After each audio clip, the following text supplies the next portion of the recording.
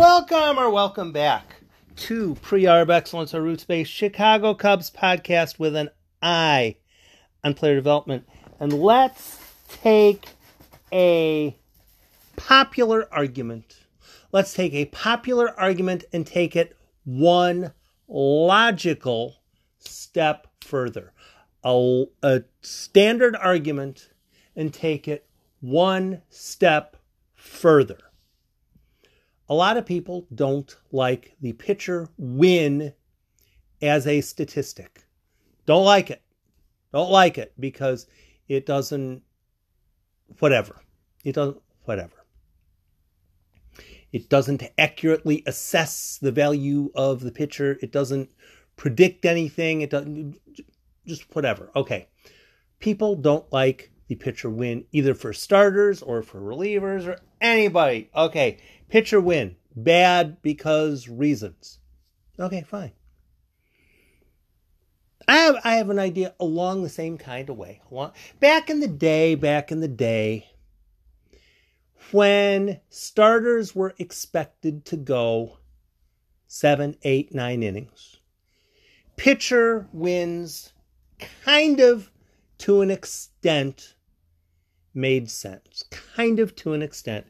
Pitcher goes out and gives up 11 runs and gets pulled in the fourth inning. 11 runs pulled in the fourth inning. There could have been some fluky crap going on. There could have been some unfortunate garbage. The umpire could have been shafting him and giving the other pitcher all the breaks in the entire world.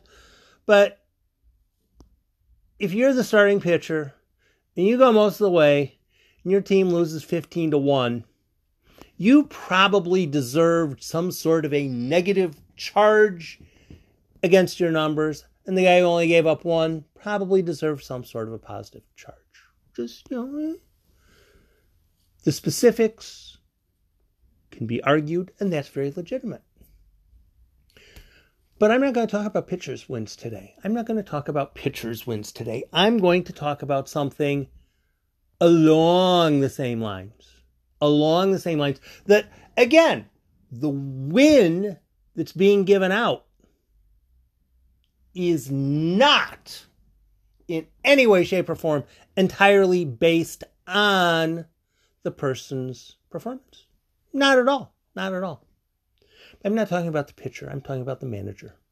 I'm talking about manager wins. Manager wins really don't get talked about. And the holes in manager wins don't get talked about. Today's Cubs game was a fine example of what I'm talking about.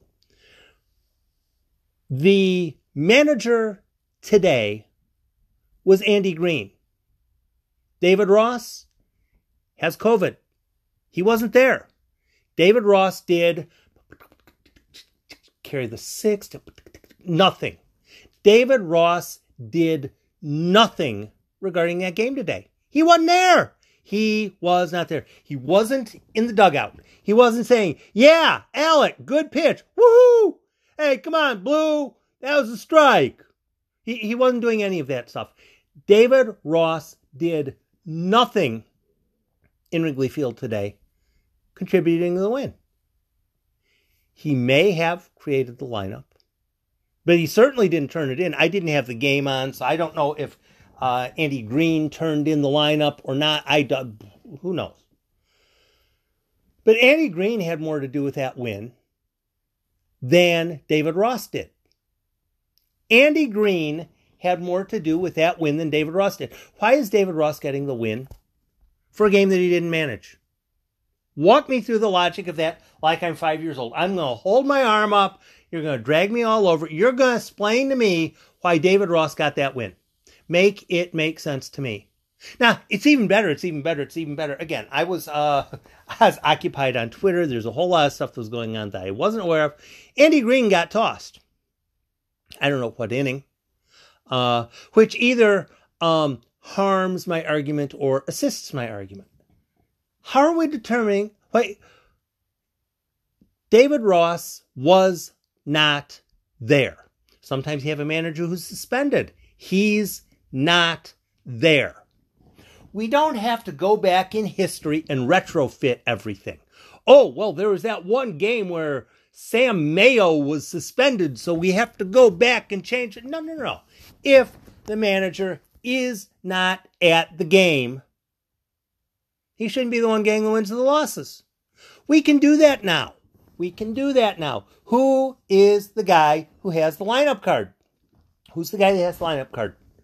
First pitch of the game, who's the guy that has the lineup card? He's the manager. If the manager's not there, someone else is in line for the win or the loss. Why? Because he's actually the manager. He's the guy making the decision. If he decides he's going to go out and make a whole bunch of really early mound visits and has his catcher go out and do a bunch of mound visits, and all of a sudden, because he mismanages his mound visits and uses the wrong pinch hitters and all that, David Ross didn't do that. It is wherever he was chilling. Now, perhaps David Ross might have had a telephone and he was calling or whatever. But David Ross wasn't there. He was not at the game. He was not making the decisions. Andy Green was. Up until a certain point in which Andy Green got tossed, somebody else came in. So, now we're basically to the same thing with starting pitcher wins. How long should a manager be required to manage a single specific game before he is credited with the manager win? Because I refuse to accept that David Ross should get that win today. He shouldn't. He was not there. He was not in the dugout. He was not in the bullpen. He wasn't turning in the starting lineup card. He wasn't saying, hey, I want you to go turn in the starting lineup card. I'm just going to sit over here in the dugout and chill. No, he has COVID. He was not there. Andy Green was the guy. So, how far should a manager have to manage into a game before he gets the manager win? 5 innings? 6 innings? Should it be like the pitcher win?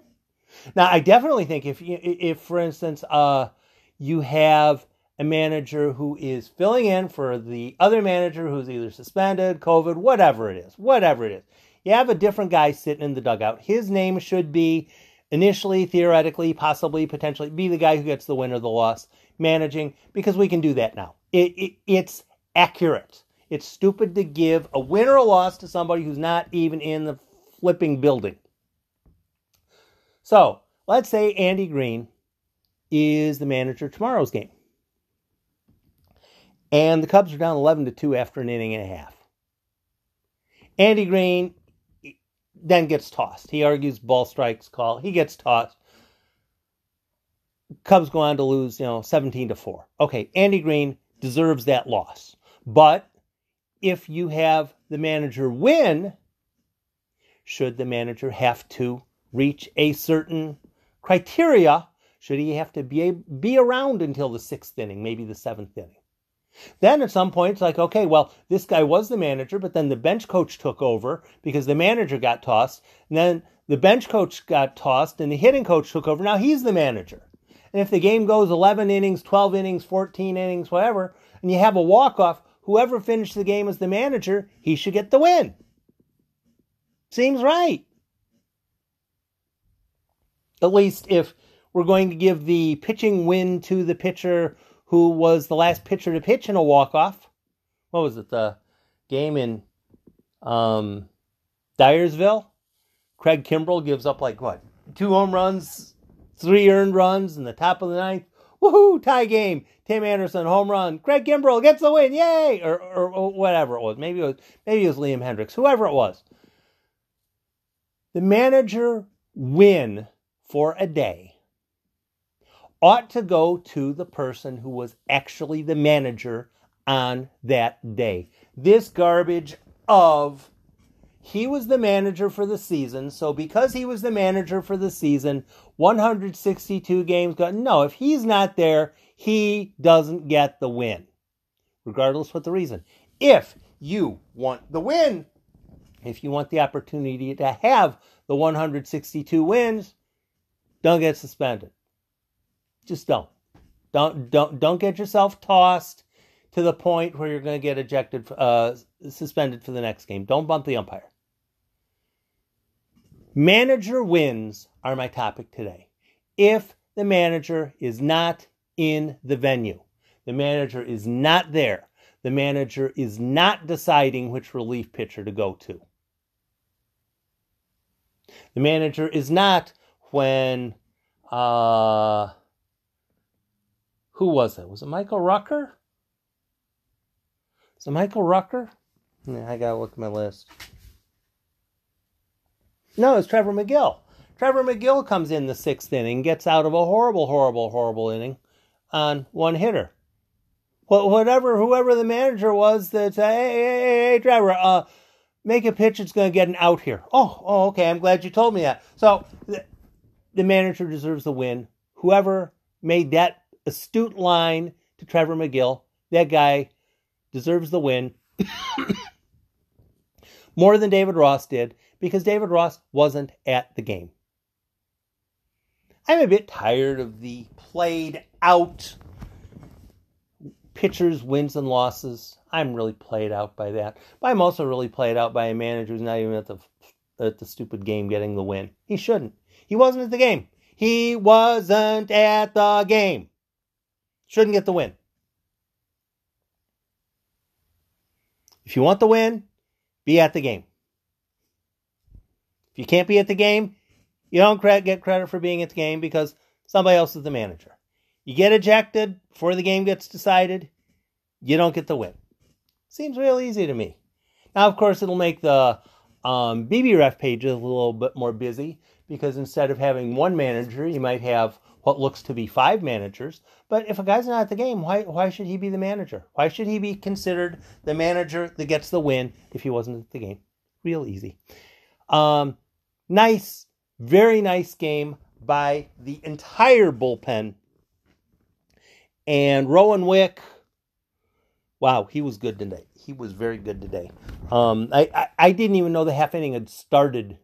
And, just had a strikeout. 3 strikeouts in a row.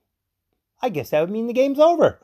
Rowan Wick, do more of that, even if it means...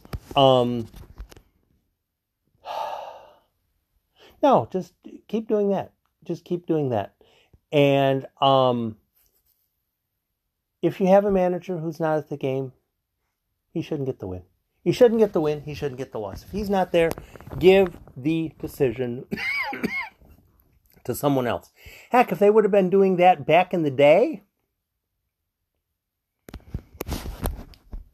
some people who were never considered managers might have been considered managers, and that would have completely thrown off the entire unwritten rules thing about baseball, because then some dark-complected people might have ended up being the manager in a game. Who knows? You never know. And that would have been absolutely horrible for a team to have a dark-complected manager, because that would completely ruin everything in baseball in the 1940s and 50s.